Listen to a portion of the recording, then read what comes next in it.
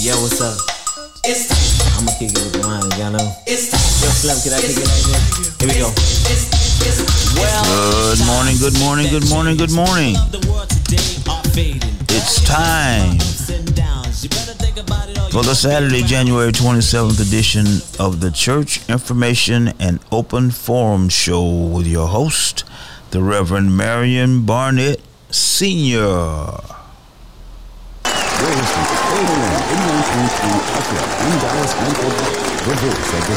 Reverend Barnett has been a soldier on the battlefield, fighting for civil rights, human rights, and social justice for over 40 years. Good morning, ladies and gentlemen.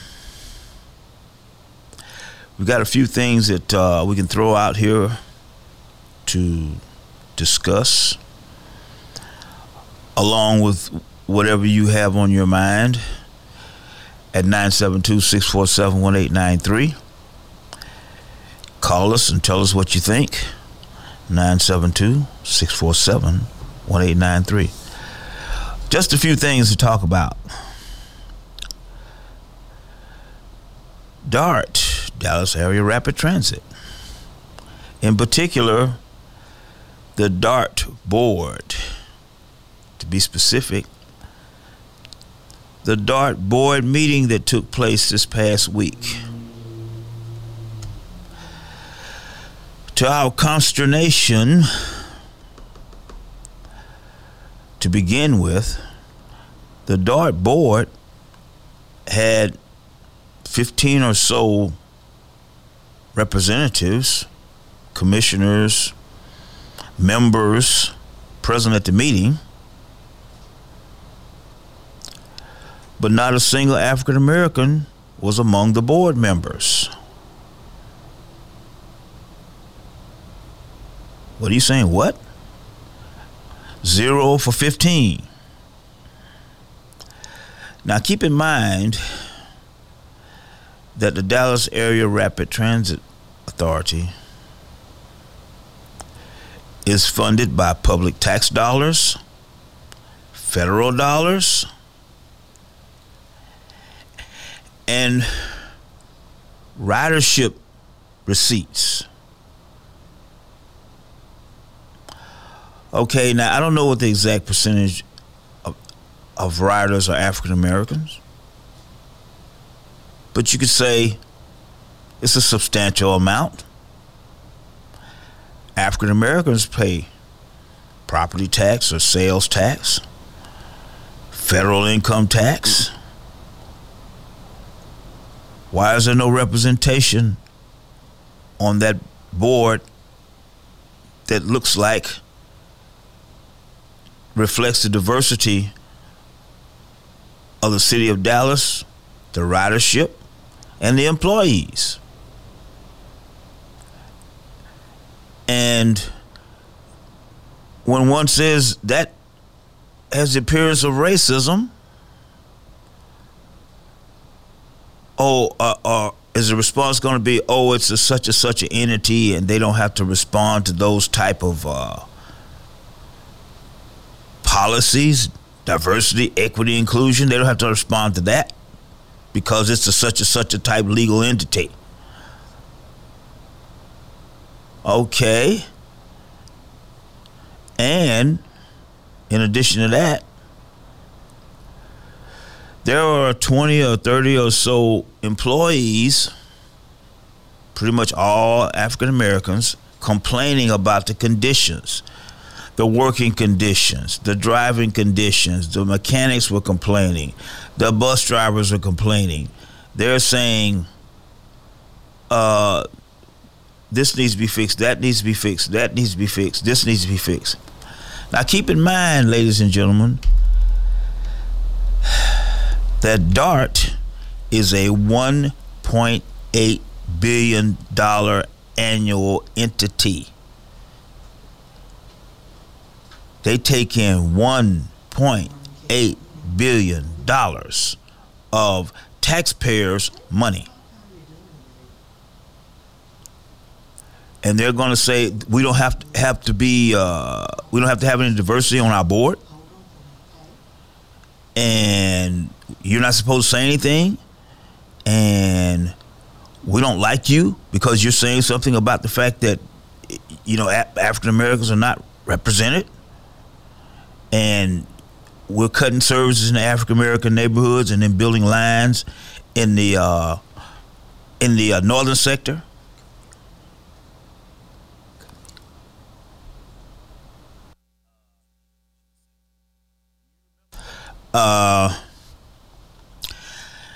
Now, do you remember in 2019 the Dallas County Community District, Dallas College now, passed a bond of over $1 billion, and was supposed to do some things with it, build a new El Centro, to which I'm alumni, and whatever happened. What happened to all that money? Where'd it go? What's being built? The public wants to know. I mean, we voted for it, so we assume something was going to happen.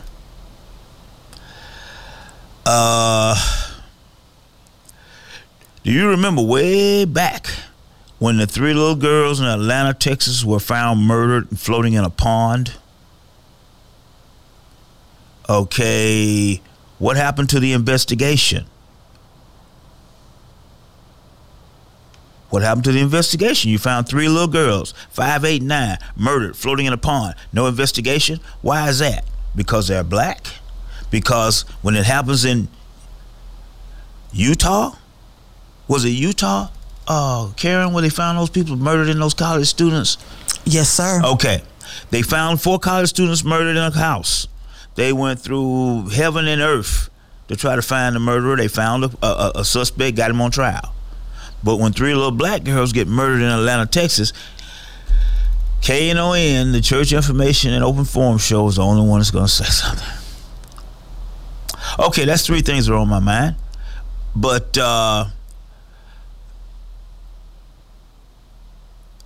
let's go to Maxie Johnson, School Board District Representative. Good morning, Maxie. Good morning, Brother Leon. How you doing this morning? I'm doing great. It's great to hear from you. We always want to hear from our elected representatives, and so the whole world's in your hands. I appreciate this morning. I wanted to call in. I did speak last week briefly concerning the call-in that was received. Can you speak a little more clearer or something? Yes. Can you guys? That's better. Now? That's better, right?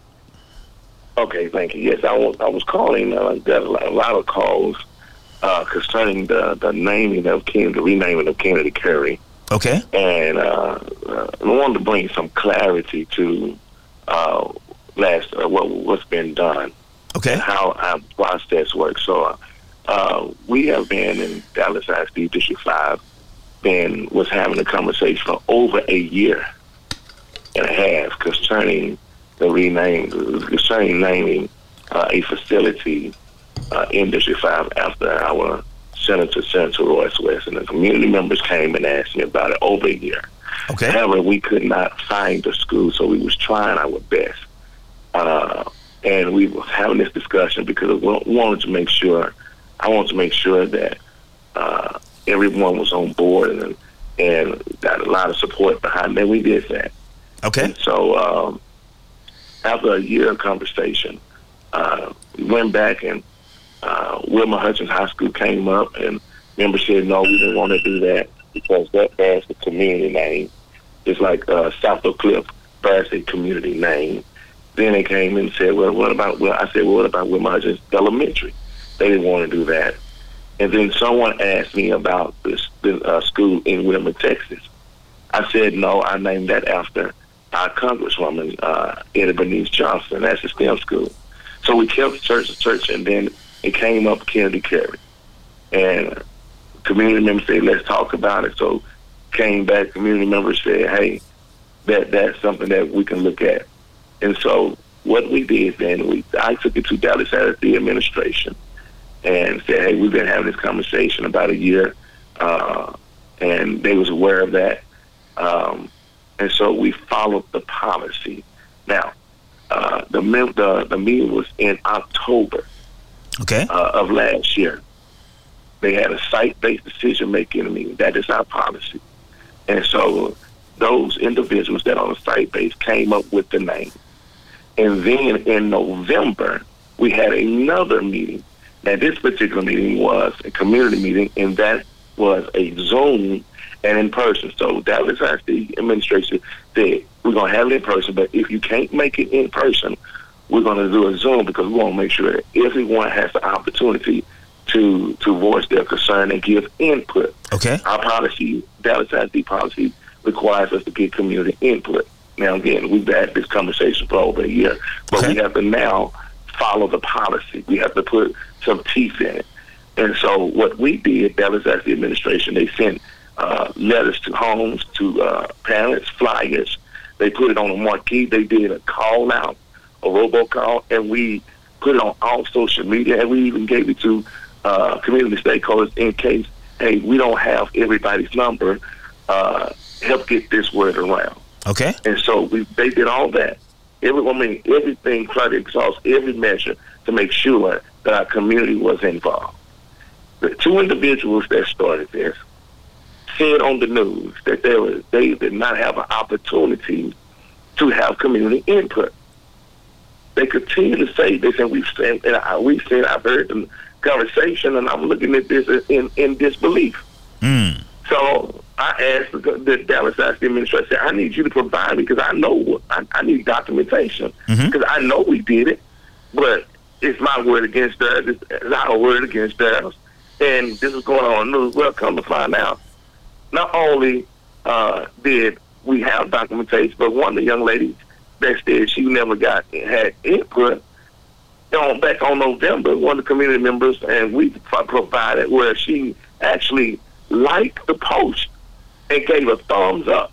Oh, that's interesting. In November, she gave a thumbs up. She said she didn't have an opportunity to give input, that we ignored it, which was not true. She gave a thumbs up. However, when it was time for the meeting to happen, she didn't show up. So she said she went and said she had no input. Then we rushed it, which was not true. I can't make people come to meetings. Right. The other individual that said that she didn't know was on the Zoom call. Oh. So to sit there and say that you didn't have an opportunity, that you didn't have an opportunity to give input, is totally untrue. That sounds disingenuous. Then he said that the neighborhood kids will not be able to go there, that it's going to be a choice school. That is completely untrue. We are bringing resources to our neighborhood kids.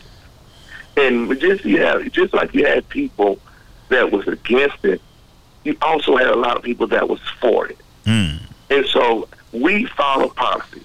Now, the first read, Dallas ISD, has 2 reads.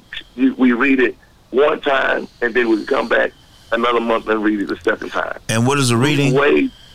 So a reading is when something is presented. This is presented since it's January. We read it in January. We discuss it, and then we come back another month in February, and we discuss it again. Then it can go on March agenda to vote on it. Well, let me ask you a question. When you say present it, what does that mean? Present on the agenda. It's actually on the agenda. Okay, so someone would go to the DISD headquarters and say they want to put something on the agenda, or a council person, a school board person puts it on the agenda, or how does that process work? So once we have our meetings and we follow the policy, then the administration places it on the agenda for the board to discuss it. Okay, all right. And so also while it's on the agenda, the community has the opportunity to come down there and voice their concerns at a board briefing and at a board meeting. Okay. So not only then have we was discussing this for over a year, not only did we have a meeting in October, then another meeting in November, but those that wanted to come out in the community, that want to come downtown or to 5151 Samuel Boulevard and discuss at the board briefing.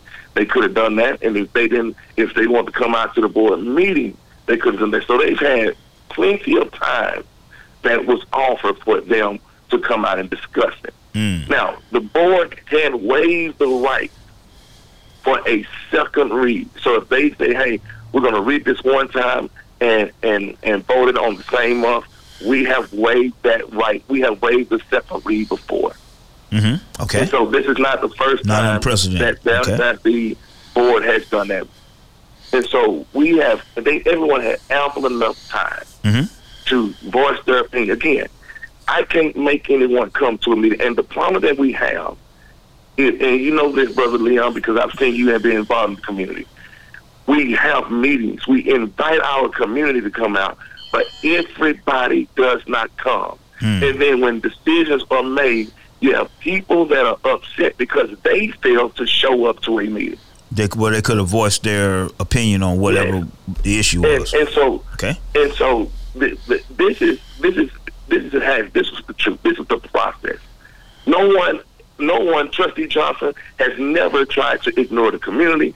Now, I'm a community activist. I'm a pastor in District. My church is in District 5, New Morning Star Missionary Baptist Church in West Dallas. So we in West Dallas. So I've done my job. I've made sure that our community had ample enough time to get involved and share and give input. But again, you can't say you didn't see it and then give thumbs up.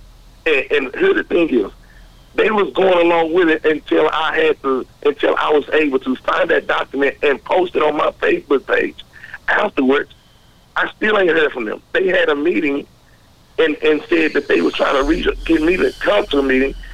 No one invited me to a meeting at Highland Hills Library. I didn't get the invitation. Oh. Neither did I got an invitation for a Zoom. She told me about a Zoom, but she never provided me with the Zoom information for me to participate. Well, let me ask you something. On top of all this other stuff, I was still willing to meet and still have further discussion, but you can't do anything if people don't provide you with adequate information. Although we follow policy that she did not give me the adequate information, and now want to go in and say I wouldn't return phone call, which is all those things are completely untrue. Okay, well, now let me ask you something, Representative Johnson. Have you been contacted by other media outlets, in other words, to get your position on this issue? And we'll talk about that after we come back off this break on the most powerful show on the radio, Church Information Open Forum, with your host, Reverend Marion Barnett Sr., on KRON 89.3 FM or KRON.org if you are streaming. Yo, what's up? I'm gonna kick it with the line, y'all know. Yo, Slim, can I kick it like this? Here we go. And we're back with more of the most powerful show on the radio, Church Information Open Forum, with your host, the Reverend Marion Barnett Sr. Representative Johnson, you still with us? I'm still with you, Brother Leon. All right. I wanted to ask you before we went to the break, have you been contacted by any of those media outlets that interviewed the people who made these statements that you are responding to? Has any of them asked you for an interview, or have they interviewed you and broadcast it? No one has interviewed me. The young lady that one of the reporters or news reporters contacted me around 2:30ish, somewhere around there, and I explained to her that I'm a pastor and that I was at the time at my business administrator father's funeral. Okay. And so I told her, as soon as we get out, we was in the repast, and I said, as soon as I get done, I will contact you. I'm not aborting you. She told me what the concern was, and I said, Dallas actually follow policy, but I explained to her this is where I am, that not only am I a trustee, but I'm a pastor, so I have to make sure that I'm there for those that need me to be there, especially those that's been there for me. All right. So that's around the 2:20ish, 2:30ish, if I could say it around that time. I then called back at 3:10. Okay. and said, I said, hey, I'm available now. And I was told that she had to get her show together because it had to go on the news at a certain time. But she would let everyone know that she spoke to me and that I said that Dallas ISD follow policy. Okay. So was I given adequate time to discuss it? No. I called her several times that day. Oh. I also sent her a flyer showing her that the community did have an opportunity to give input, and those that showed up did give input. So again, I can have meetings. Dallas ISD can have meetings, but we cannot make people show and come. And we can't get mad when those that do come to meetings, that participate in the meetings, and they give their input, but those that are against the subject matter do not show. We cannot. That's very disingenuous. Right. And so we did follow policy. Now, a part of that policy is the lifespan of a name that goes on a building in Dallas ISD is 50 years. So after 50 years, a name can be removed, or we can honor someone else. So that means that in our lifetime, it will only be 2 names on a building unless the board waives that. I have not seen us waive that. Okay. So it was also said that no matter what, we should never remove names. And so only one person should be honored innocent for eternity. And I spoke to those individuals, and I said, I disagree with that. Okay. And so we follow policy and correct procedure. The community was given input, given opportunity to give their input October, November, and then the board briefing and the board meeting.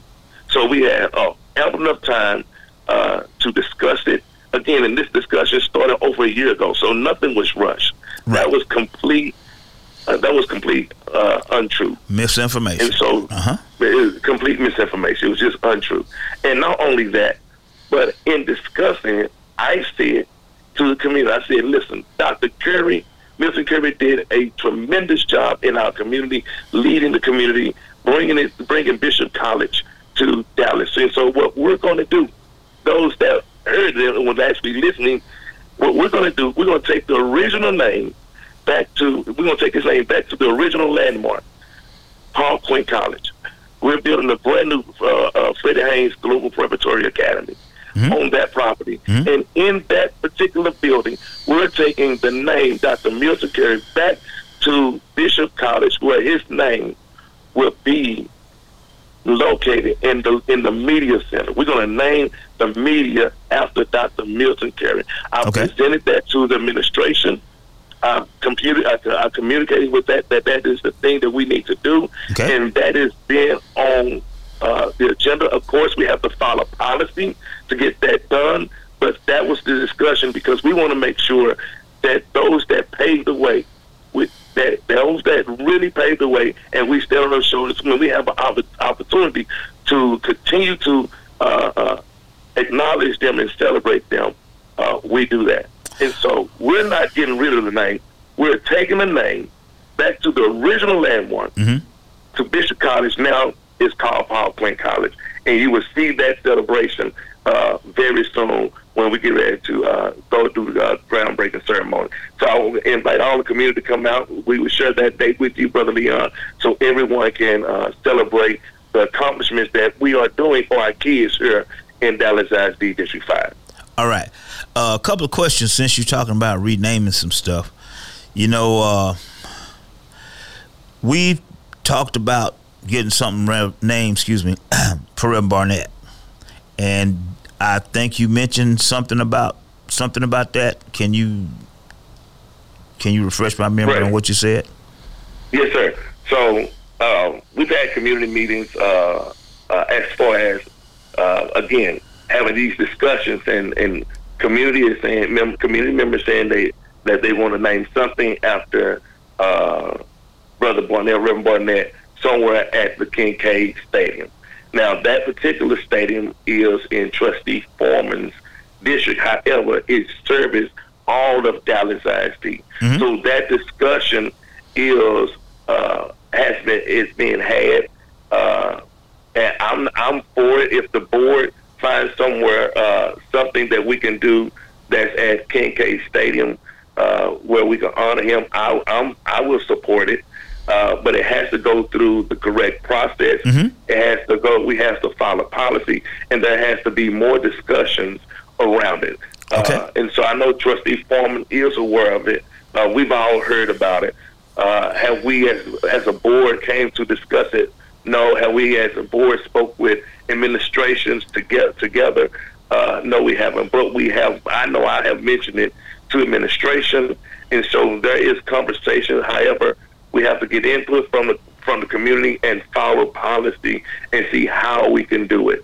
So I know it's been discussed, but it has not been any, if I can say, any teeth in it. But when that time comes, we will follow policy, and that's something that's very important that we must understand. That one trustee cannot do anything. Right. It takes a board. A board has to vote on this, and so we must follow policy, and we must follow correct protocol and process. All right, now, I'm sorry. Let me ask you about. So that's where we conversate. Okay. Yes, sir. All right. Let me ask you about input on that particular subject. How does the community provide input, and where do they send the input or address the input? So what policy suggests is that we would have a community meeting, and in that community meeting, people will be able to give their input, whether they're for it, whether they're against it. And if they're for it or against it, then they also discuss names and opportunities. That's normally how it happens when we're doing with the school. So you have a site-based decision-making meeting, or you have a community meeting, and so they're giving input. And in the input, you have some that's against it. You have some that's not against it. But what we have to understand is input is not decision making. Right. And I think we get that confused. When I give input, that don't mean that I'm making a decision. What we're doing is giving the community an opportunity to give input. What's your thoughts concerning this? If you're for it, if you're against it, if you're for it, what names are you coming up with? This is a full discussion. Okay. So and I discovered and the same thing that we do when we do principles. They give input. They don't make the decision, but they give input. And input is important because it helps us gauge where the community is concerning this particular subject matter. And you may have, if I can just use, you may have 10 people for it, you may have 15 people against it, or 10 people for it, or 10 people against it. So, but it's about the input. So that's how that will happen if that happens. But again, that particular stadium, although it houses all the Dallas Dynasty children, that particular stadium is in Trustee Foreman district. And so when that time comes, as we are discussing it, we would invite the community out if we're able to do that and follow Dallas Dynasty policy and protocol. But I have not heard anyone that has been against it. I know I spoke one time with Trustee Foreman in passing, and she didn't have anything negative to say. And so we're still working out, trying to see how we can do. These things are not done overnight. Yeah, that's a process. It can be a time-consuming process. Yes, I understand. Yes, sir. I wanted to mention Michael Johnson before I get to the next thing I want to ask you, and then we'll see where it goes from there.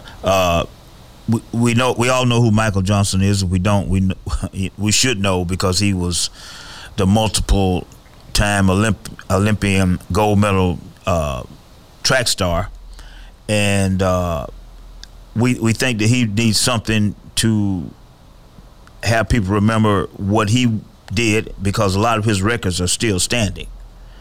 So yes, sir. And so that's that for the renamings. Now, one important question. We talked about the revenues that the playoff games bring into the district, and people are saying, well, how much did Sock get? How much did Kimball get? How is that? Where are those records, and how does one know what school gets what, or if anybody gets anything, or how is that handled?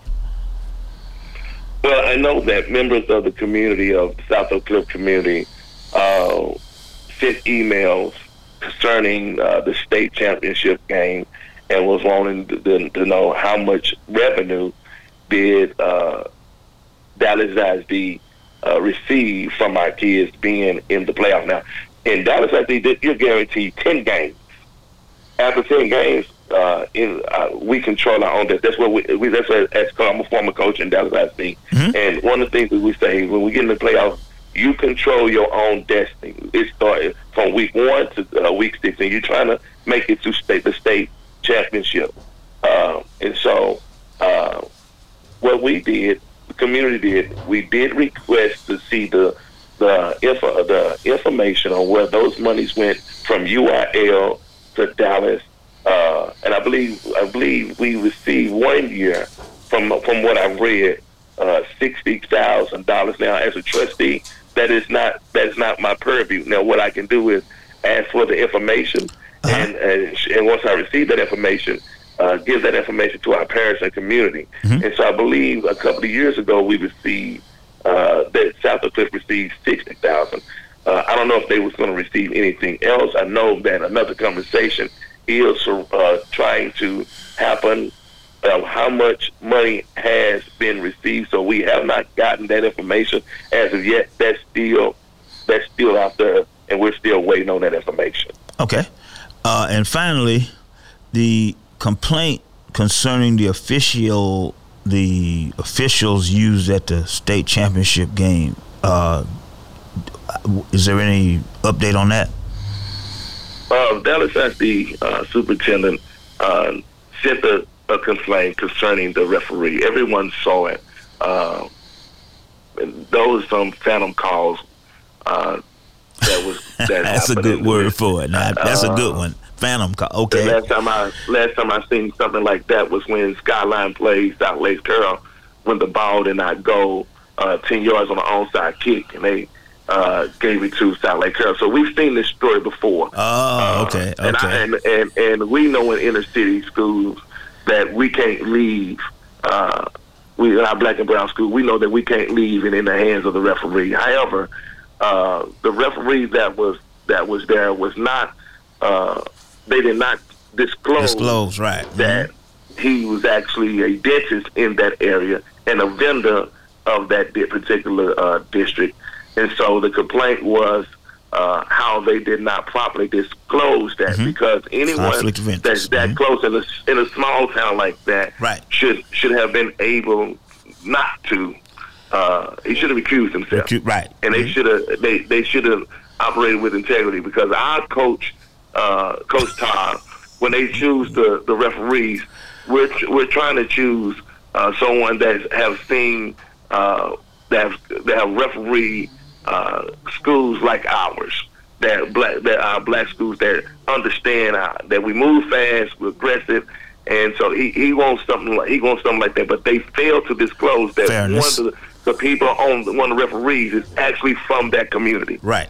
And we're not talking about like a Dallas chapter or a Houston chapter that's real big. We talking about specifically from that particular community. And when you go look at those phantom calls, when we came out on the third after halftime, that first run that Danny Green broke was 10 yards. He called a fake. That was a phantom call, a hold. Then of course we know that they had eight plays to go 2 yards. We've all seen that. So that was the complaint about it. I have not heard anything else, the outcome from that. But I can tell you this, it's personal. And we're going to be back, and we hope they make it back, too, because we're not going to leave it into the referee's hands anymore. Okay. Hang on just a second. Do you want to, is there anything else you want to say, or do you want to see if you have any calls from any of the other listeners, or how do you want to go forward? I can hang out for a little while, but again, I want to thank you for this opportunity to bring clarity to the situation, because sometimes we're hearing one side, and I understand, Brother Leon, that everyone may not agree on everything. I'm trying my best to please everybody, and I know that you can't please everybody. But however, I want people to be honest. If you don't like something, you don't like it. That's it's okay for us not to agree on everything. However, don't say that You didn't give input. Don't lie. Don't misrepresent. And make and misrepresent and give intentionally misinform innocent people to get them riled up.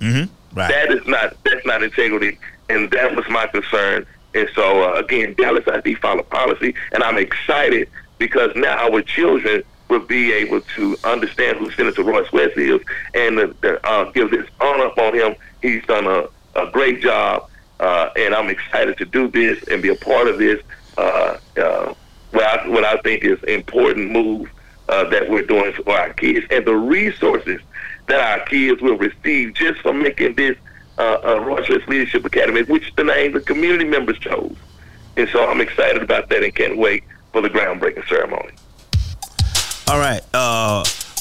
We're going to be right back after we take this quick break on the most powerful show on the radio, Church Information Open Forum, with your host, Reverend Marion Barnett on KNON 89.3 FM or KNON.org if you're streaming. We will be right back. Yo, what's up? I'm gonna kick it with the line, y'all know. Yo, Slim, can I kick it like this? Here we go. And we're back with more of the most powerful show on the radio, Church Information Open Forum, with your host, the Reverend Marion Barnett. Okay, I want to set up a few ground rules before we go into taking some of these callers. This is not a place to debate. Okay, when you come on and you make your statement, then okay, but it's not back and forth. Okay, now who do you have, Karen? We have Clara McDade on line 1. Good morning, Ms. McDade. She there? Good morning, Ms. McDade. Good morning. Can you hear me? Yes, you have your phone on in the background because I hear an echo. You have your radio, in the background, your phone. Okay. Early in the morning. All right, go ahead. Okay. I'm calling in simply because I want to indicate that I just heard our representative, Maxie Johnson, talk about this. It was fair how they did the process. Okay. I'm saying again, the process was incorrect. If you look at the documents, to pull up the documents on where they did the process and who voted, out of over 30-some thousand people in the community of Holland Hills, there were only 12 to 15 people on that document, and those people consisted. Okay, let me ask you something, ma'am. Teachers. Let me ask you a question. Okay. What document are you talking about? Can you be specific? Okay, the document that he used to say that the community had a voice. Okay, what's the name of the document? He had only 12 names on there. Those are the people that made a decision for over 30,000 people in the community of Holland Hills. Okay, let me ask you a question again. The meetings that the school board representative said were announced and were open to the public, were you there? No, he did not announce those meetings. Okay. We had no knowledge of those meetings. Okay. Anything else? And the thing about it is, I want to say one thing. Okay, now this was rushed. This was done without knowledge of the community. And then my last thing is, and I ask, will there be, my question is, will there be funding because of this name change? I want to know that one. Okay. And I'm going to watch that one closely. All right. Thank you very much for your call and comment, and I'll ask the school board representative to respond. Thank you. Thank you, Brother Mr. Johnson? Leon. Yes, sir. Again, policy was followed. Not only have we had a discussion again for over a year, but when the Dallas ISD administration came to the community, they had a meeting in October, and they also had a meeting in November. And so Ms. McDade, who was just was on the phone participated in the Zoom meeting. Dallas as the administrator showed me that hold on a second. Hold on a second. On the Zoom meeting. One. Yes, sir. One. Can't cut her off. Okay, go ahead, Mr. Johnson. That she participated in the Zoom meeting. Now, I did not know that she participated until I requested the information because I wanted to make sure that policy was followed correctly, and Dallas as the administration followed policy correctly. And Mrs. Clara McDade participated on the Zoom. And you have the recording of the Zoom to show to anyone who wants to see it. And she and it was hold on, I'm asking a question. You have the... Yes, sir. Dallas ISD has that information. Yes, okay. Sir. That's right. how I was able to receive it. Okay. All right. Next caller. Who do we have, Karen? We have Miss Crenshaw on line 3. Good morning, Miss Crenshaw. Good morning, Miss Crenshaw. Johnson, school board trustee. I think what the community is trying to say is that the flyer that went out, that Miss Brenham liked it did not say that they were going to rename the school. It simply had, this is a community meeting, it's going to be held where, what time, but it did not say what it was about. Okay. So therefore, people that don't have kids in Kennedy Curry didn't feel like that they needed to be there. Okay. Secondly, Mrs. McDade attended the Zoom meeting after she received a call from one of her constituents who was at the meeting, and they called her 20 minutes before the meeting was to begin. So she zoomed in, and she was like on the blind side. She didn't know about the meeting, and she didn't know that it was to name the school. Let me ask you a question. Okay, go ahead. The meeting that she joined, the Zoom, did it contain agenda items concerning renaming the school? So in other words, if you were on that meeting, on that Zoom rather, would you have seen where they were getting ready to rename the school? Yes. Okay. She was now on go the right ahead. And she did hear that. Okay. Now go right ahead. Secondly, when she says that it only represented 12 people who were representative of 30,000 people in Highland Hills in the community, she is saying that is not proportionate to the number of people that are impacted by the school. Okay, now let me ask you a question again for clarity. What document was supposed to have contained only 12 people as opposed to being what you would call a statistical mean or whatever for the the residents of Highland Hills? You understand what I'm saying? When you do a survey, I understand exactly. Okay, what document was that? So, because we're trying to get specifics to find out, to get closer to the truth. Okay? That's right. What document? It isn't a document. It was a flyer that did not state that what they were meeting about. Okay, well, where's the 12 people come in? I'm trying to get clarity on that. The 12 people meant that there were 12 people during the Zoom meeting. There were 12 people during the Zoom meeting. Okay. So on document, they said they may have put the sign-in sheet. The document could be actual videotape of the number of people that were there.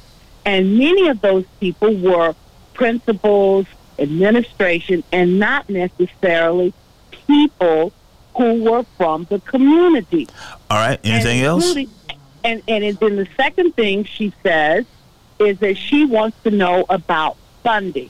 Okay. And I don't know exactly what she means by funding, but I do know that she may be saying that, okay, many times when you have an impact, a financial impact, what financial impact is this going to cause the budget? Okay, So now let me. one I have of to cut you off right here and let the school board representative respond. Okay. Okay, good. I'll stay on, please. No, you can't stay on because I don't want back Okay, and forth. thank you. Okay. Okay. Mr. Johnson, can you respond? Yes, sir, I can. Once again, the administration sent flyers out to the parents. We had a site-based decision-making committee that is a part of the community. They sent another flyer out Zoom and in person, and those flyers are out there. If you go on my Facebook, you would see that it also says proposed name change. Okay, And now how does the listening? Let me interrupt you. How does the listening audience access your Facebook to see these? I'm open. It's open. They can see it, and they will see both flyers. They will see one that was out there, but also Miss Sabrina. I spoke with her directly. I spoke with her before the meeting in November, so they knew about the meeting. We want people to come. But the issue that we have, Leon, is we send all the information out. We send it home. We do robocalls. We put it on marquee. We send flyers home. We ask our community stakeholders to help get the word around. And then when it's time for the meeting, they didn't show or they don't show. So those that show up to the meetings are the ones that give their input. Okay. Again, I cannot force anyone to come to a meeting. Absolutely. And the only time people get involved is when they disagree with the subject matter. But if you involved, then we will have your name in the database to help us get more people involved so that word can get around. They must get involved in our kids' education. Even if you don't have a kid there, still be involved so you can know what's going on and help others get involved. The problem is they only get involved when they disagree with something. All right. Who do we have next, Karen? We have Tony on line 4. Good morning, Tony. Good morning. How you doing? We're doing. How you doing? All right. I do like that there's dialogue and the community and the trustees involved in this conversation. But there's certain things need to put in perspective. The lady's right in this respect. It might be a poor representation. It's kind of you're kind of like need to be a little clearer. I'm kind of having a hard time making out your words. Can you do something to make the call quality a little bit better? Can you hear me now? Let's try it. Let's see what happens. Can you hear me now? Yeah, let's try it. Go ahead. Okay, yes. Well, like I said before, the lady's right in the sense that it might not be representation of the full community, but the trustees right too. Both can be right that it might represent the 15,000, 30,000 residents or communities, but also who showed up. And because you have a job and you can't show up, that's just part of the process. Because I work and I can't go to all the meetings myself. I'm not in Dallas. I'm just telling you my participation in public and government in my city. And so the thing is this: everybody wants to react to a situation after it's done, but there is a process. And the thing is this: most people who show up are retired people. Okay. And most people who show up are public school administrators. But the reality is this: if you look at the numbers, like I said, I'm going to use a metaphor. When it comes to voting, we don't turn out in our numbers. Right. Guess what? We got a number to say, hey, it really says this. It's not true. To participate, you have to be involved. Number two is because it's trustee, and that's what I really call to say this. This is what I love about KNON and Reverend Barnett, is that they have allowed this kind of conversation to flourish, and that's the beauty of this show. That's all I want to do. Thank you, Leon. Let me ask you a quick question before you leave, Tony. You call in frequently, and you've always been, politically astute and, pretty much spot on, as they say. In a group of 30,000 people, right? Yes. Do you think that maybe 100 people should have shown up, 1% or whatever? What is 1% of 30,000? You see what I'm saying? At a meeting? Yeah. Okay. Now, have you heard Deputy Mayor Pro Tem talk about the lack of community participation in City Hall business, Dallas City of Dallas business? Have you heard her talk about that? Yes. Okay. So what I'm getting at is we're trying to get at the solutions.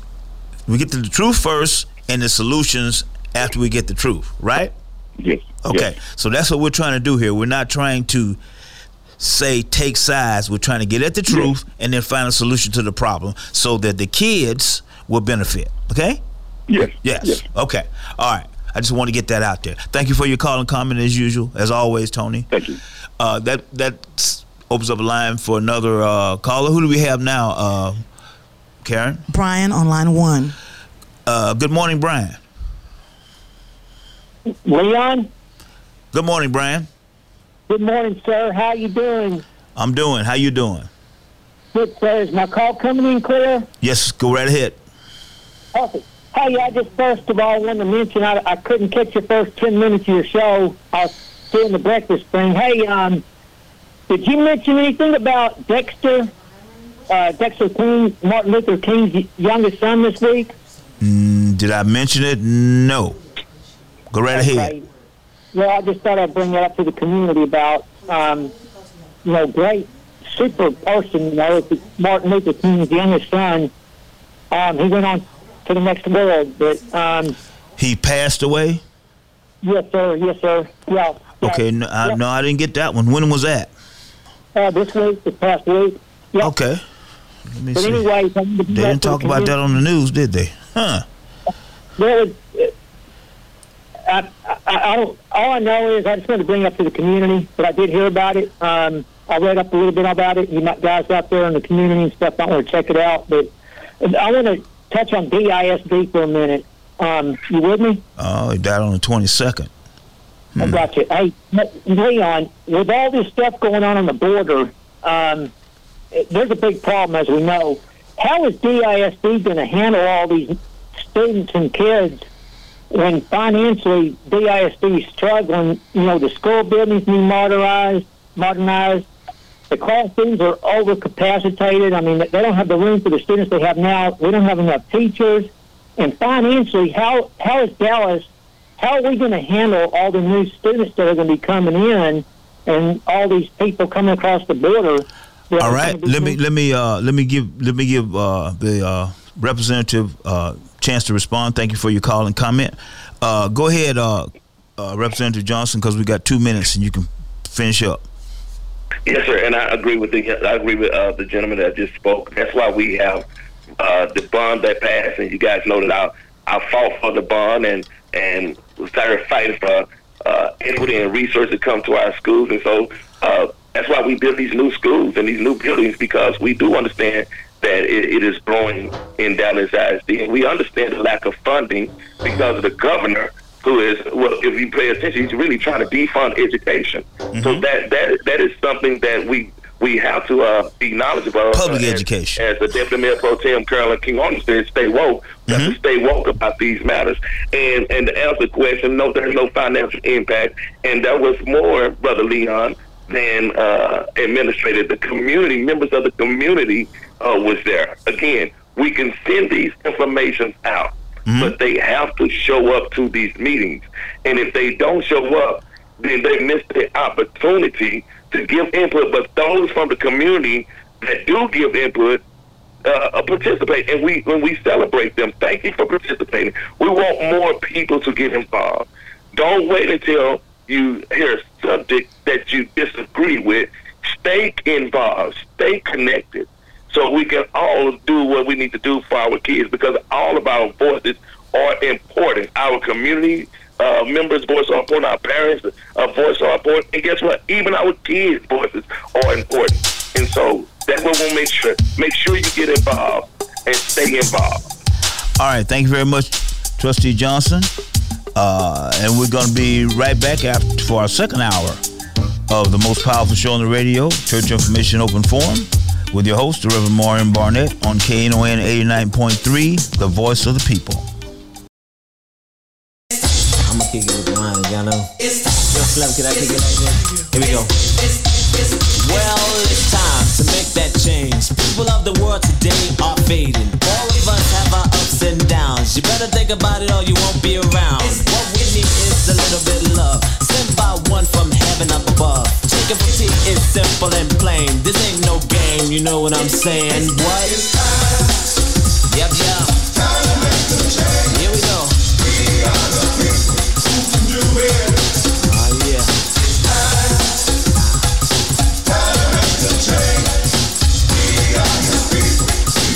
Yo, Mob, kick it for me one time. What is the world coming to? Seems like everyone is running from the truth. Yep. We need to stand up and fight, walk into the light. We're the people, we can do it if we try. I know we can do it. Somebody ask me, why do we have... All right, we're back for the second hour of the most powerful show on the radio, the Church Information Open Forum, with your host, the Reverend Marion Barnett Sr., on the Voice of the People, KNON 89.3 FM, or KNON.org if you're streaming. All right, let's take some calls, Karen. Who do we have? Reverend Wright on line 3. Good morning, Reverend Wright. Good morning, Doctor. You doing all right? Well, I'm still trying to do it. Okay. Is Dr. Johnson still on the line? No, I don't think it, is he on? Because we spoke with him on Thursday. We spoke with the DISD board, and the bottom line is, what does he plan on doing to resolve this issue? And I know he said a lot of the people knew about it, and they didn't do anything about it. And but my thing is, charge it to their head, not to their heart. We need to resolve this issue. If that's history that they want to keep, why can't we name the stadium after Senator West? And if we gonna honor and respect Senator West, let's name a highway or something out there. And all those things were brought to them. And we were told after 50 years you can change the name. But I said, it's been 50 years since Dr. King passed. Do you think anybody would allow them to take Dr. King's name off of anything? Okay, anything else?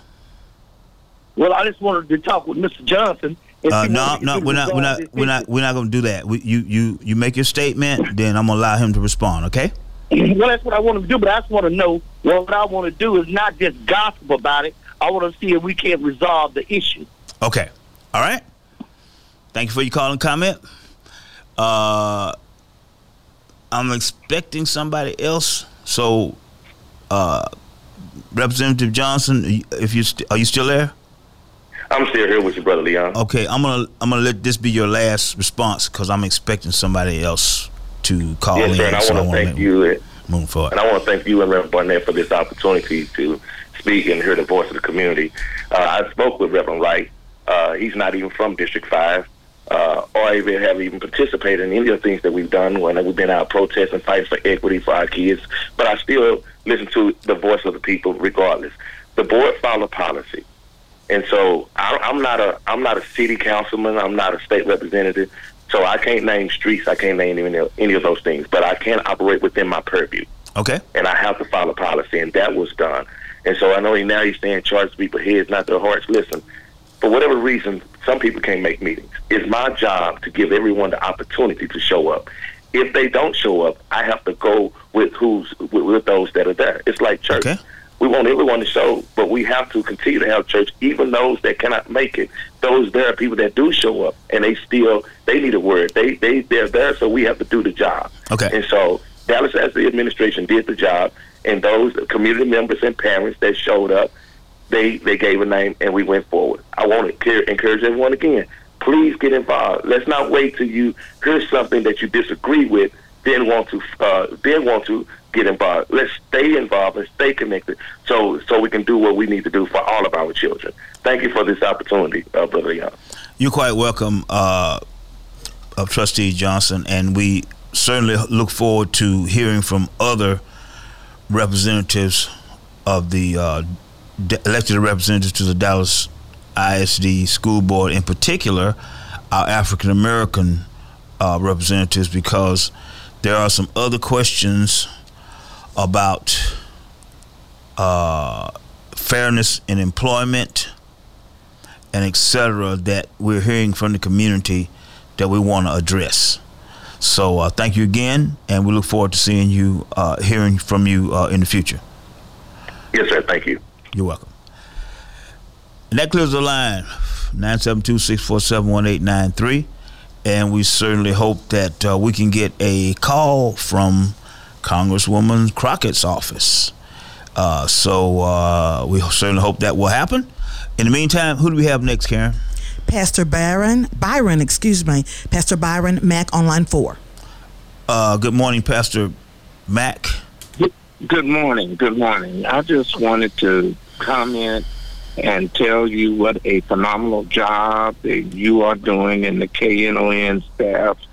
Thank God for you. It's legendary, and it has been awesome. I've had relatives that have worked there in the 80s, and I just think you guys are doing a phenomenal job. Also, I wanted to say to Pastor Johnson, who just left the line, what a awesome young man, an awesome thing.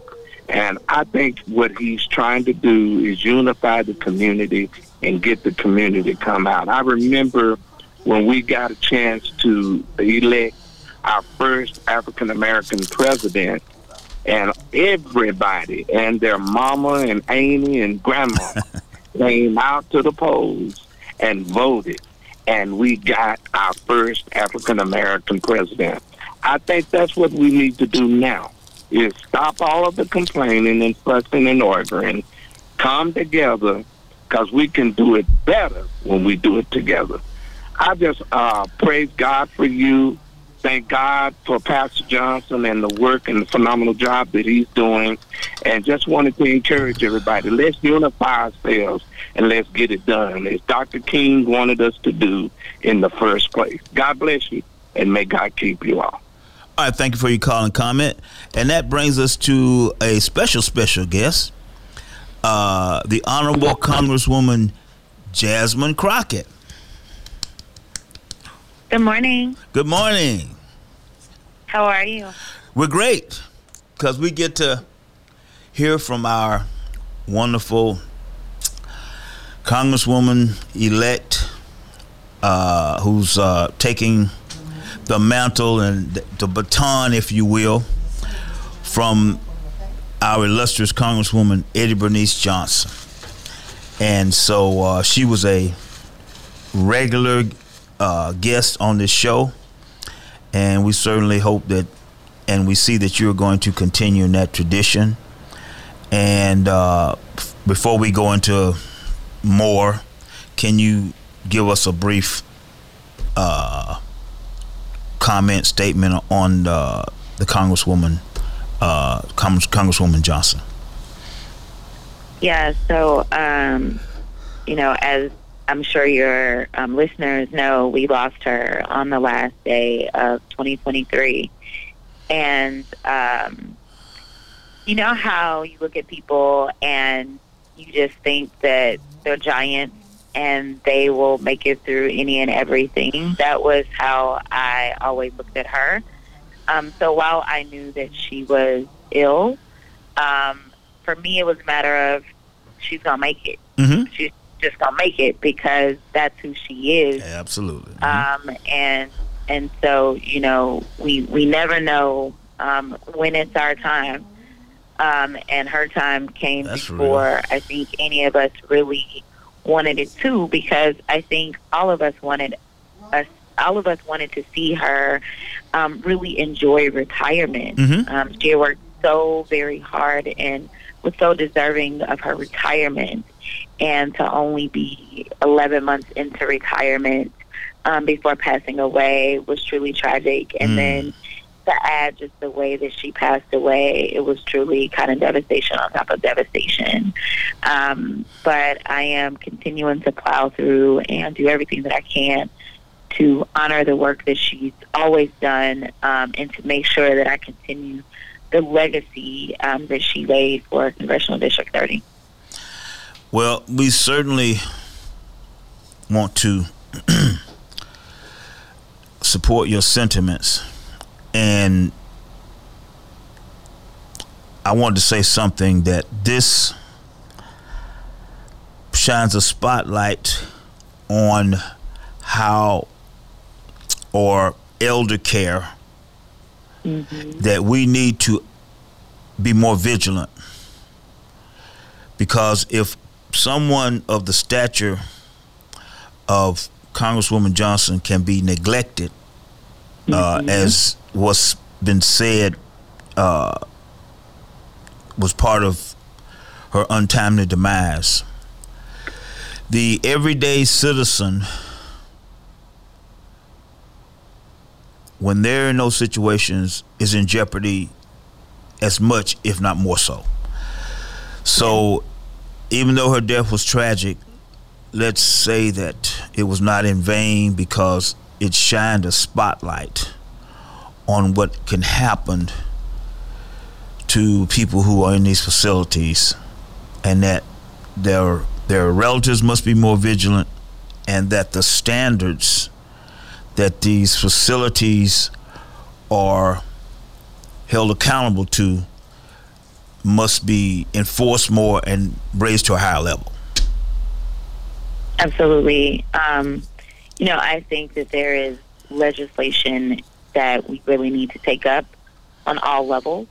There's been a lot of conversations around maternal mortality rates and Black women in general, and especially in light of kind of where we are with abortion access in this country.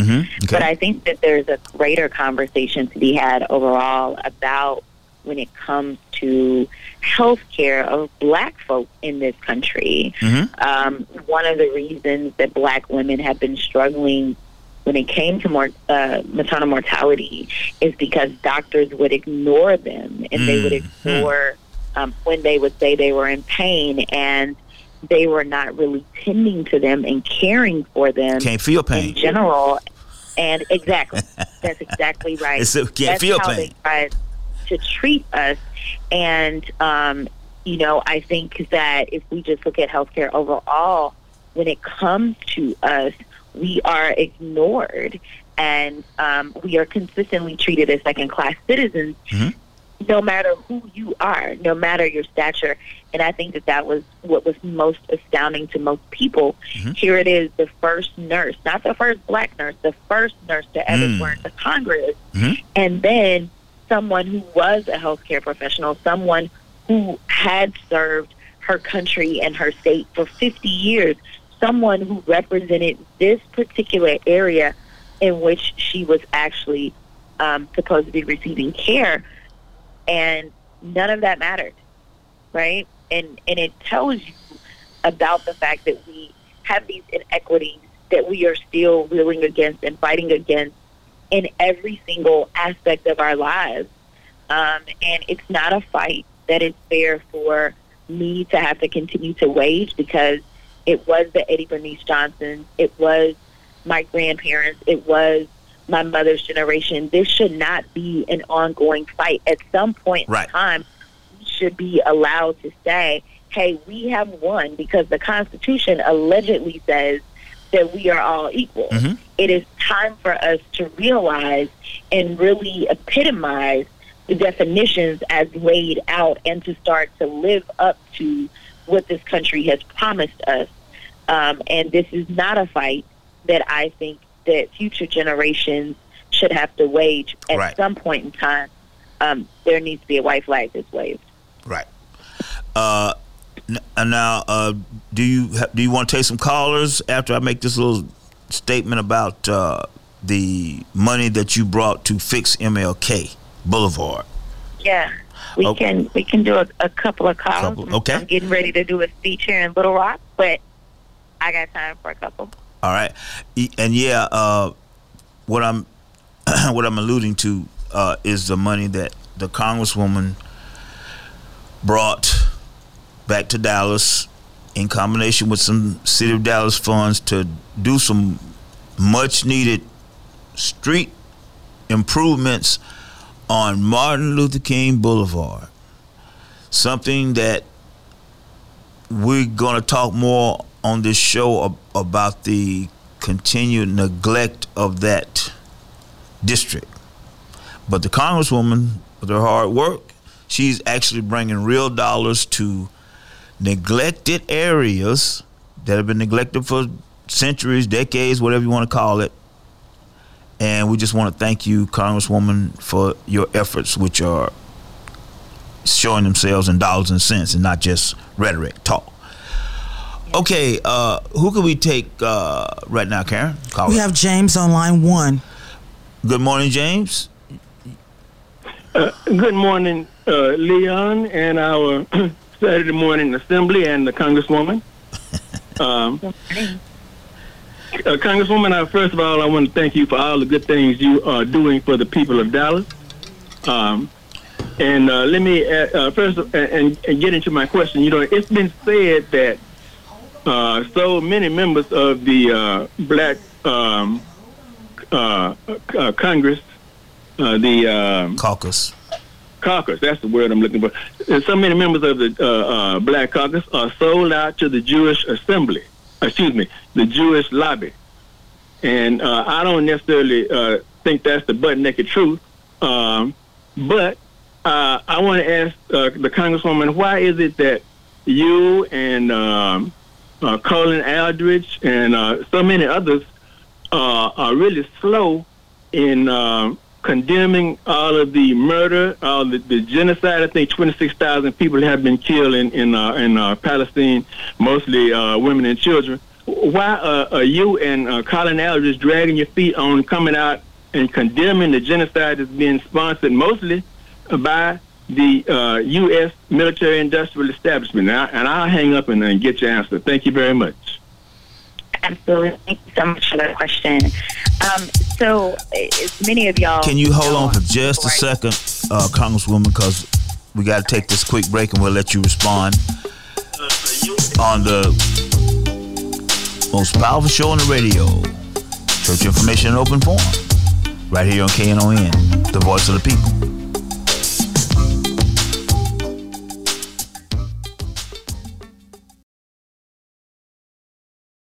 Yo, what's up? I'm gonna kick it with the line, y'all know. Yo, Slim, can I kick it like that? And we're back with more of the second hour of the most powerful show on the radio, Church Information in Open Forum, with your host, the Reverend Marion Barnett Sr. And we have the illustrious Congresswoman, Jasmine Crockett.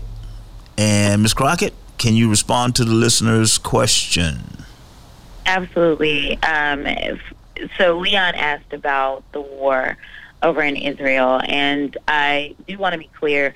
It was mentioned about 2 other Democratic members from North Texas, Colin Allred as well as Mark Veasey. I do not want my answer to stand for them. Absolutely. So I want to be clear that I am only answering for myself. Absolutely. And not attempting to answer for any other member, especially since Colin is running for U.S. Senate. So I do not want anything that I say to be attributed to any other members. Listen, for me, I wear a different hat than I wore as just a civil rights lawyer. And I want to put out there that my background is civil rights. So for me, any human rights violation is a problem, period. It doesn't matter who it is. Like, that has always been who I am. That is my moral compass. Okay. I also am someone who visited 8 to 9 different countries during my first term. And I've sat down with heads of state. I will say that I button my mouth from an advocacy standpoint, but I still do the work. So if people have the occasion to dig, because I don't think that the public kind of fighting out there is really the role that I need to take in this. What I need to do is come up with solutions. Okay. And so I've done things such as sign on to letters that were sent off to the administration, encouraging the administration to move some of our ships to the shores that could provide for health care as hospitals were being bombed and things like that. So there's a lot that I've done that could actually be done. As a freshman, I have not voted to send a dime anywhere. The Congress has not sent any money to Israel or to Gaza or to Ukraine since I've actually been in office. There's no money that's gone. So I've never voted on this particular issue. Okay. I will say that the president proposed a supplemental funding budget, and that supplemental would actually provide for aid to Gaza, Israel, Ukraine, as well as cities and states that are struggling with the migrant crisis. The Republicans that have held that money up, as it relates to those trips that I've taken, the reason that I bring them up is that I am trying to be very cautious of how we deal, because we have not only allies that are watching us, but enemies that are watching us.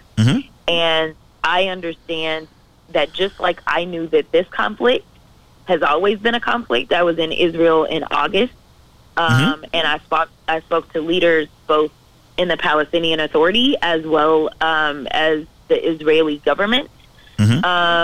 And I knew what was going on. I knew that there was a conflict brewing. There are conflicts that are brewing in other places in this country that I've seen.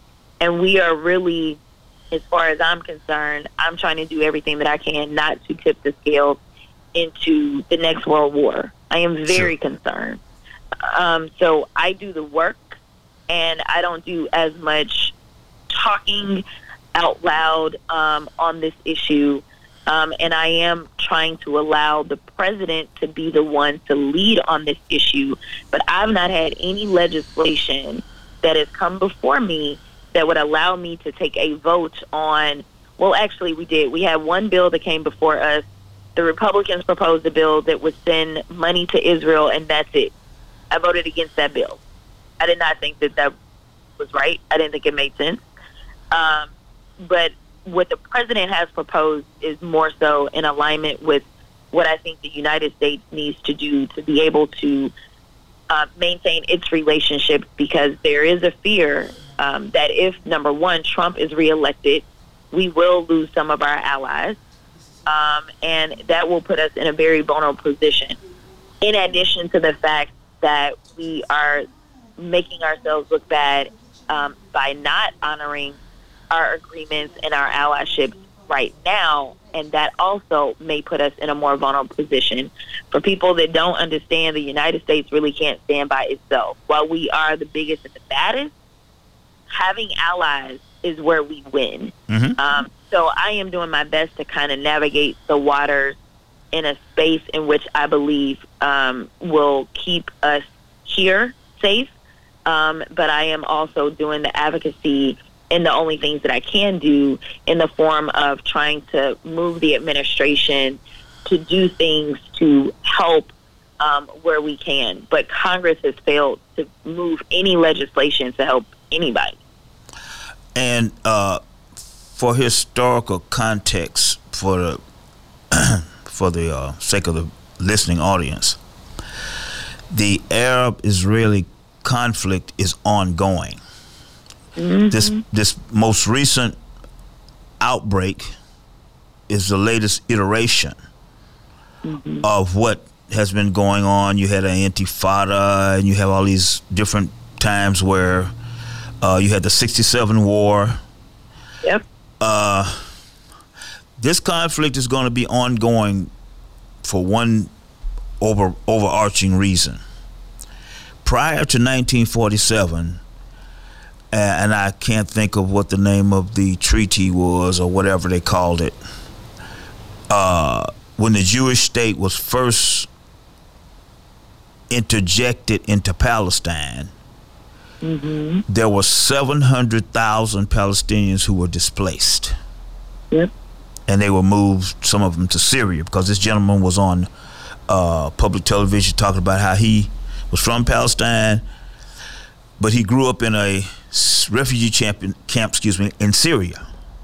So until there is a peaceful political situation where the Palestinians have autonomy in their own area, state, territory, whatever you want to call it, where they control the resources, they control the economics, they control the water, the electricity, etc., there is going to be constant flare-ups because there is a wing of the Palestinian people who is opposed to being, how can I say, controlled by the Israeli state. And there are Israelis who are opposed to the treatment that the Palestinians have forced against them.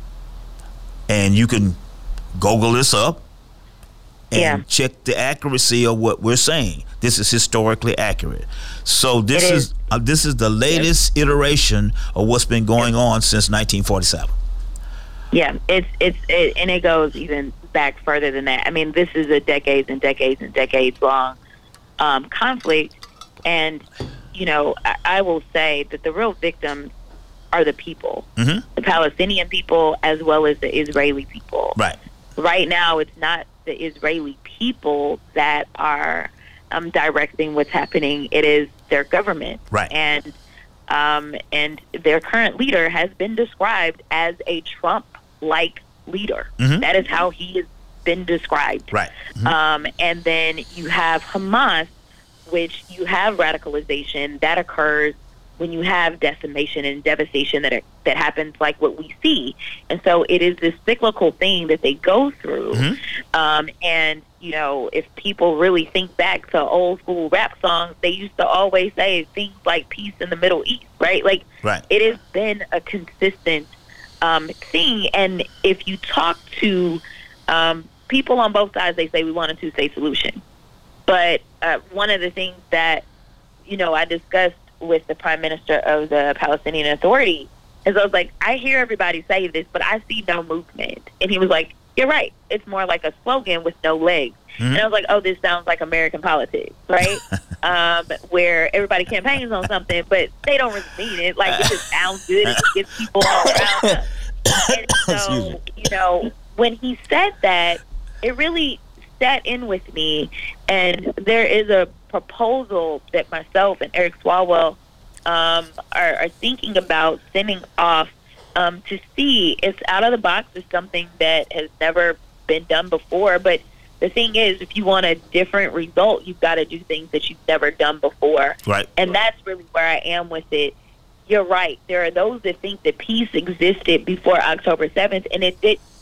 For people that didn't know why or how Iron Dome existed, it existed because there was constantly rockets that were being launched. It just wasn't, you know, like the Israeli people were protected because Iron Dome was catching them and that kind of stuff. And Iron Dome was a defense mechanism to keep Israel from doing what they're doing now, right? Like, they add the bigger weapons and artillery.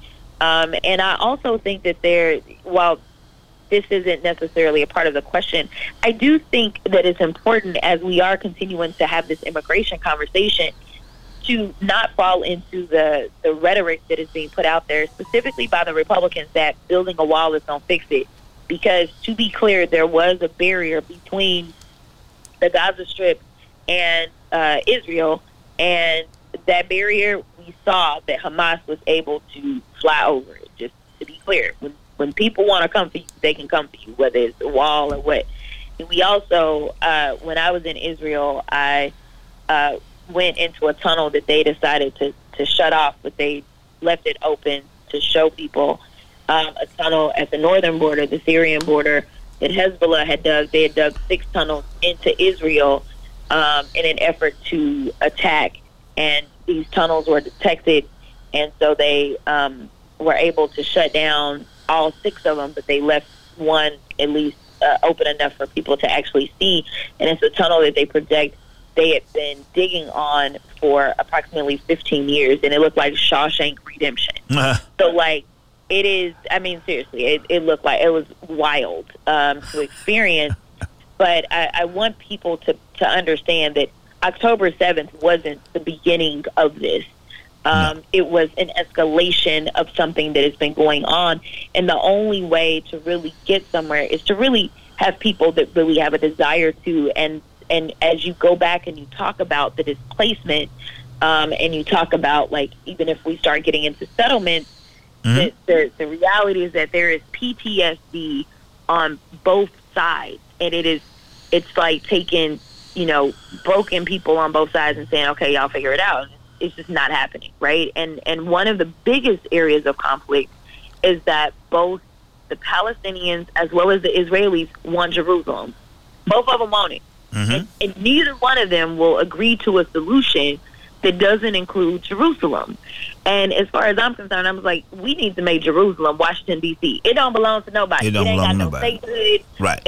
Make it the Anybody capital. can go. But, exactly. I was like, so I'm just like, let's figure out something that has never been tried. But instead, they keep doing the same thing, and we end up in this cycle. And even if Hamas is eliminated, there will be a new radicalized organization that will sprout up because of all of the deaths that have taken place and the devastation to the innocent Palestinians. And we'll take another call after this quick question, Congresswoman. What would Jesus do about this situation? and let's move on. Who do we have, Karen? We have Robert Petrie on line 4. Good morning. Good morning, Robert. Good morning. I'd like to hear about the funding for Martin Luther King Street before I ask my question. Okay, perfect. So basically there was a grant with the city of Dallas, a federal grant that they tried to get the year before. They were unsuccessful. So what we did is we worked with Department of Transportation to make sure that they could receive those federal dollars. And so it was a little over $21 billion. The city of Dallas is the one that came up with the vision for it. So they are the ones that are going to be responsible for executing. And it was what they saw that was necessary. So if there's any kind of input any additional input that anybody wants to make about furthering that vision, then it's the city of Dallas that runs point on it. I know that DART put in some money as well. That money is just going to be for some shelter covering for bus stops. And then I believe COG may have put in some money as well. So who was that? Not just COG. I think COG put some money in. What is that? North Texas Council of Government. Council of Government, yeah. Okay. So I think they put in some money as well, but the money that specifically came from the federal government, the amount was about $20 million. So overall, there's more than $21 million just coming from a few different sources. Okay, Rob. Now, when you driven through South Dallas and Martin Luther King Street, I guess it was some repairs that need to be done, but do you see the condition of what the people are facing in South Dallas? There's no funding for the people. Now, before Congresswoman Etta Bernice Johnson stepped down, she was dealing with the banking below I-30,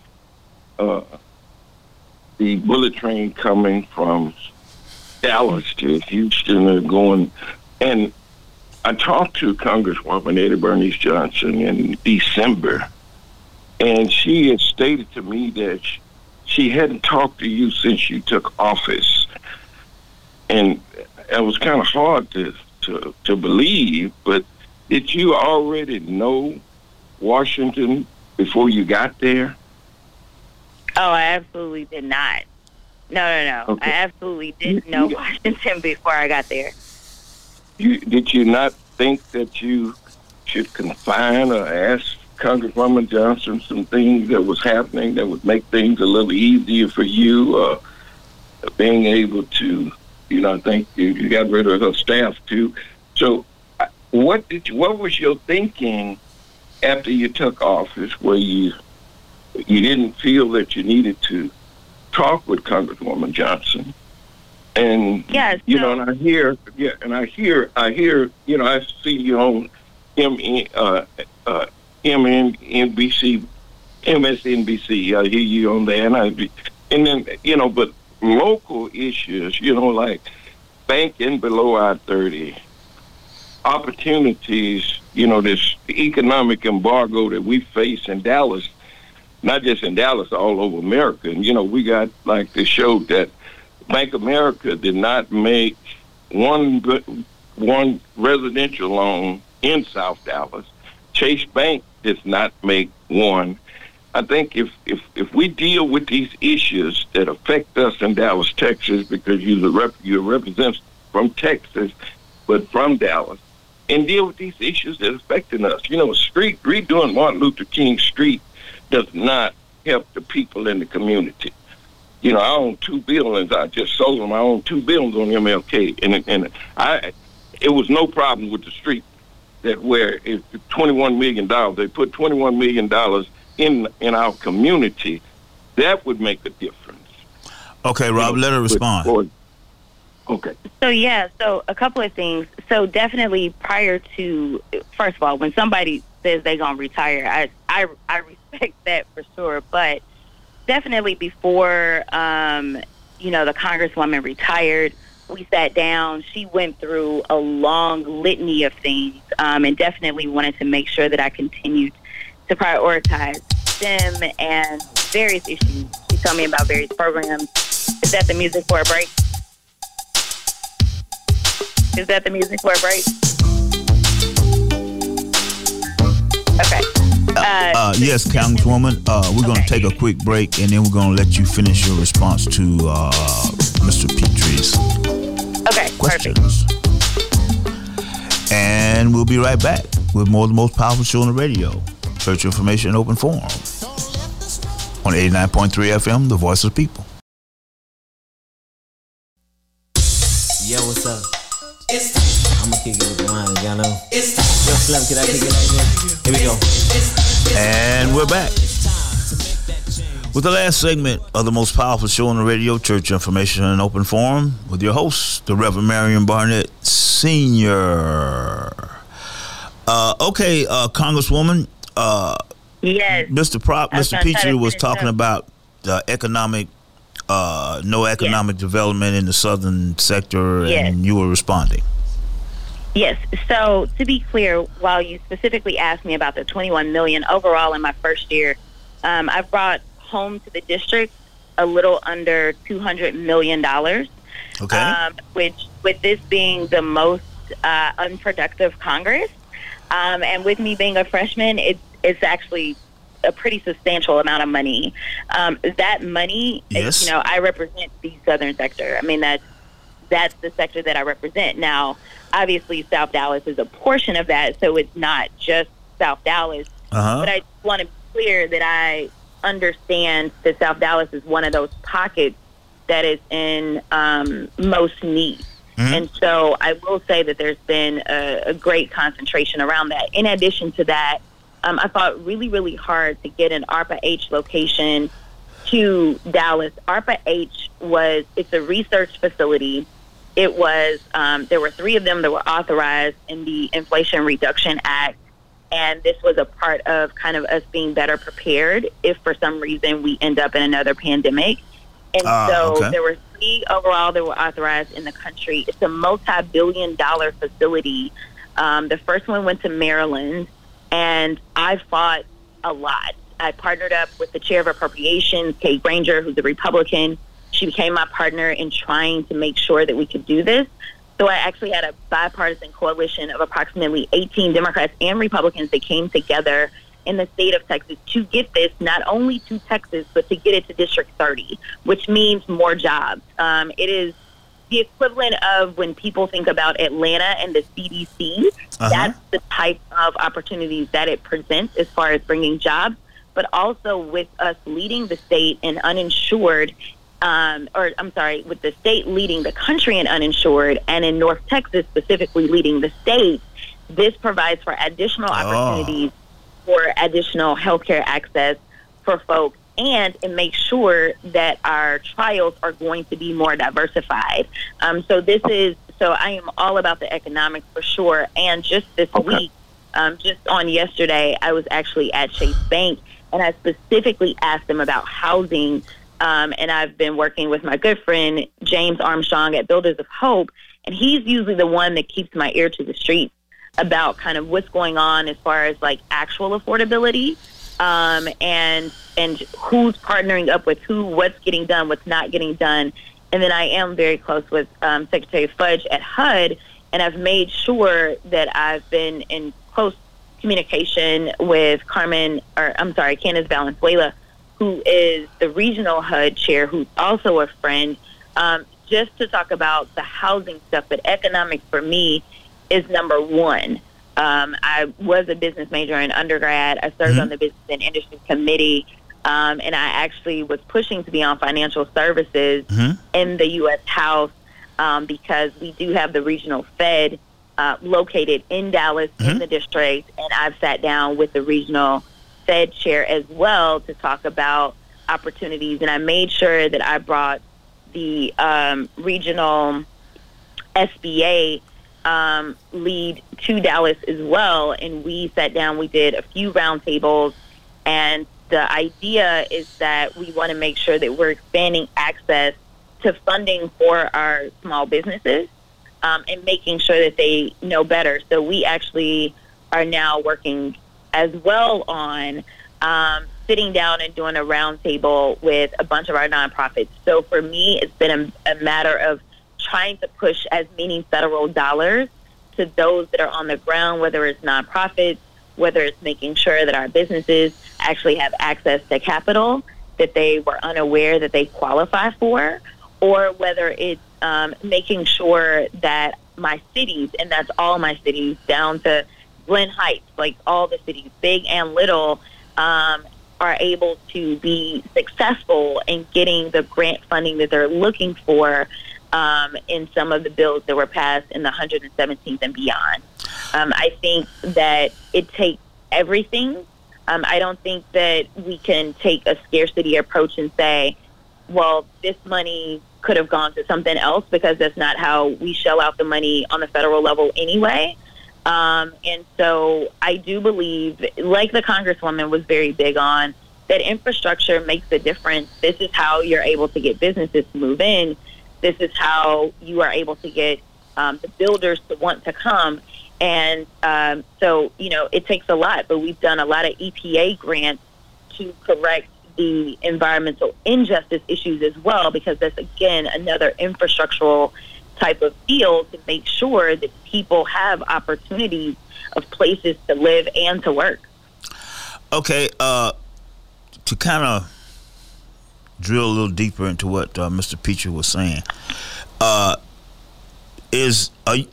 is your relationship with Ms. Waters? Because as at last of my knowledge, she was chairman of the banking committee for the House. Is that still accurate? Yeah. Okay, yeah. And so she's the ranking member now, since we're in the minority. Okay, she's called the ranking member now. Okay, so what we're trying to find out is what can be done to compel banks to make loans for businesses and development in the southern sector.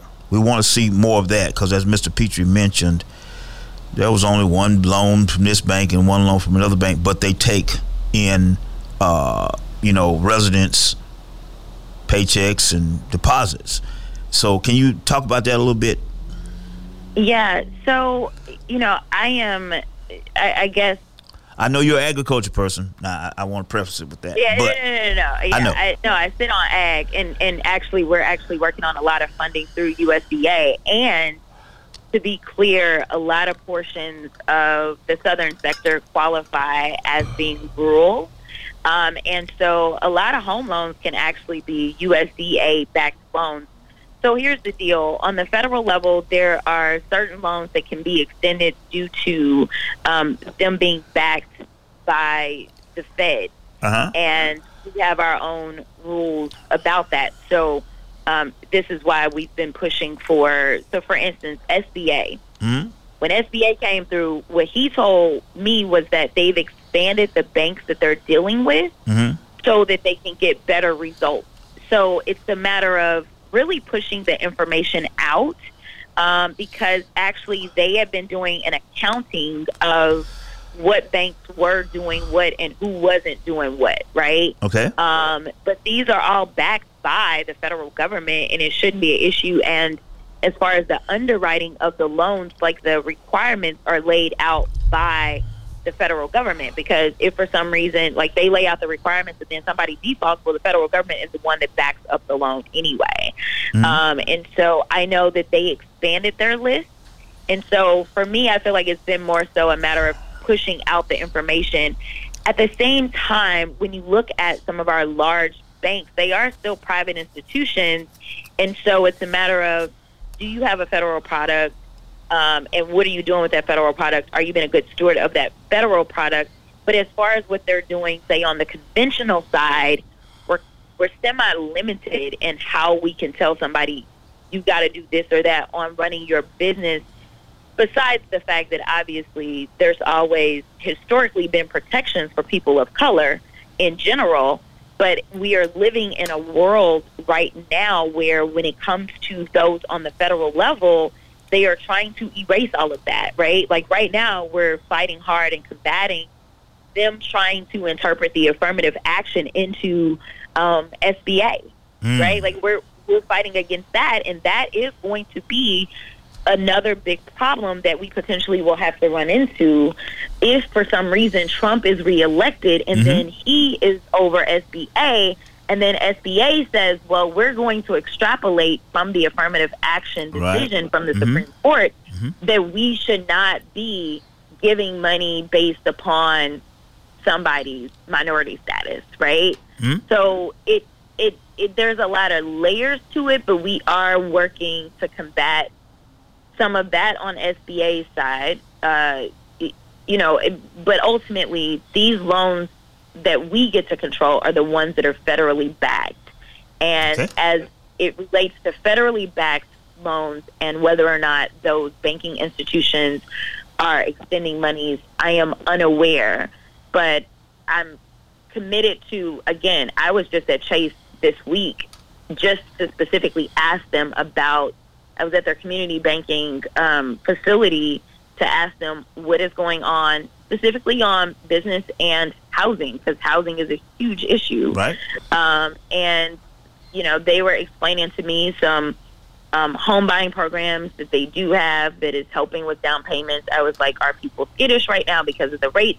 We had a pretty robust conversation kind of around that, but I do encourage your listeners and anyone else, if you are having issues and you feel as if this is a federal problem that is taking place and it's something that they are violating federal law on, I want you to call our office. Like, that is what we are there for.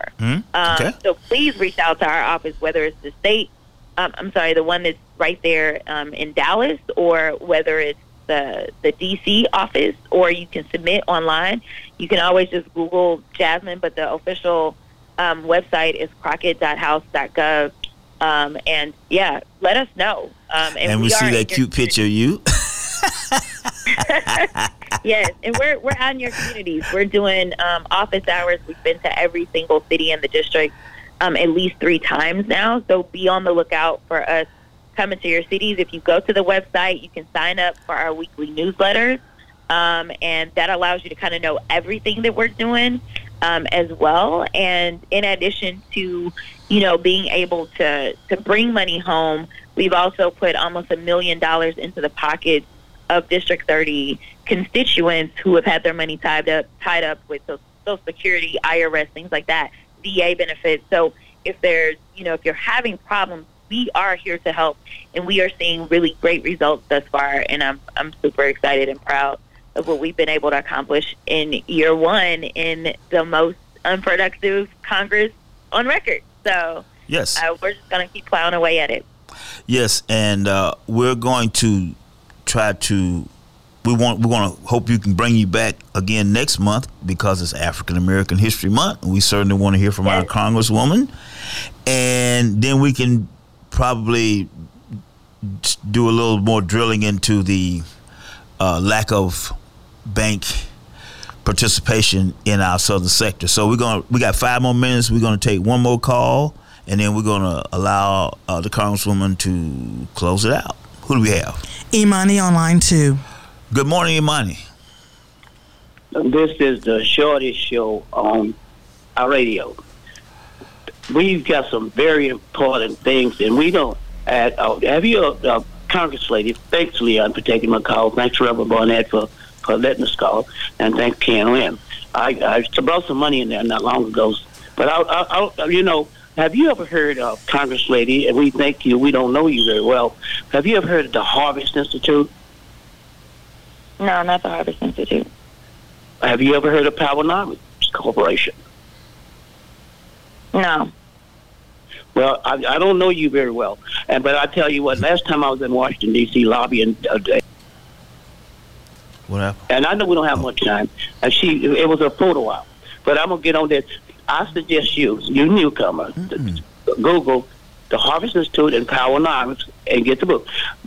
It's about 5 million of us. We're gonna talk about black problems. We're not gonna talk about everybody else's problems and all that.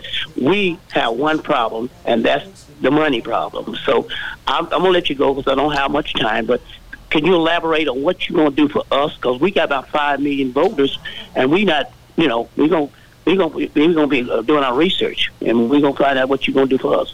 Okay, Imani, let me ask you a question. Yes, I know I don't have no time. Go ahead. Yeah, but how can I put this? When you say, what is she going to do for us? She can name off a litany of things that she's done over the past. She's only been in office 1 year, and she's, so what we're trying to get to is specifically, what are you looking for?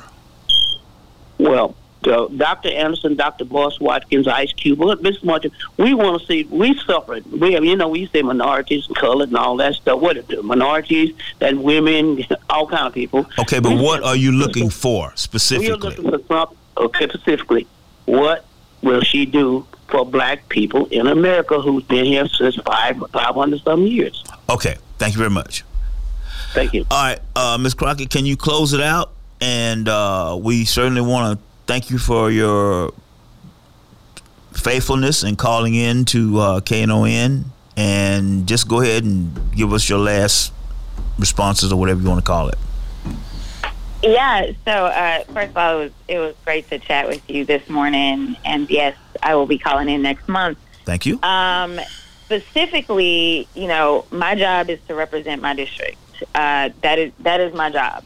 I am a representative for Texas 30. While I am a U.S. representative, I only get here one way, and that's by doing the work that the people in this district want me to do and ask of me. Mm-hmm. And so I make sure that I communicate in any and every way to listen to them, to listen to their issues, to listen to their problems, and try to meet the needs. Overall, I will say, as Mr. Petrie illuminated, that economics is really the big kind of driver, and I agree that that's one of those things.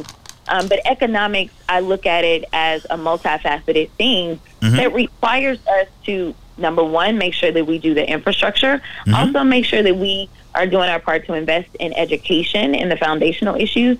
But as someone who has been a criminal defense attorney and civil rights lawyer, I also understand that the environment overall needs to be one that is fertile. So that means that we are going to make sure that we're doing our part as it relates to violence in general and making sure that we can decrease that so that it's a better environment for our kiddos to learn in and be emotionally stable, and hopefully make sure that mom and dad have jobs that they can get to without fear of any issues as well. In addition to healthcare access, you can do all of the great things you want to, but if people are sick and dying, whether it's the soil, the air, or the water that is killing them, then it doesn't matter if you got a job, if you did, right? So definitely making sure that I invest and make sure that we bring about some semblance of equity as it relates to healthcare as well. So I hear the music. It sounds like I've got to go, but we certainly appreciate you coming in, and you did a fantastic job as you always do. So we look forward to hearing from you next month on the most powerful show on the radio, Church Information Open Forum, with your host, the Reverend Marion Barnett Sr. on KNON 89.3 FM or KNON.org.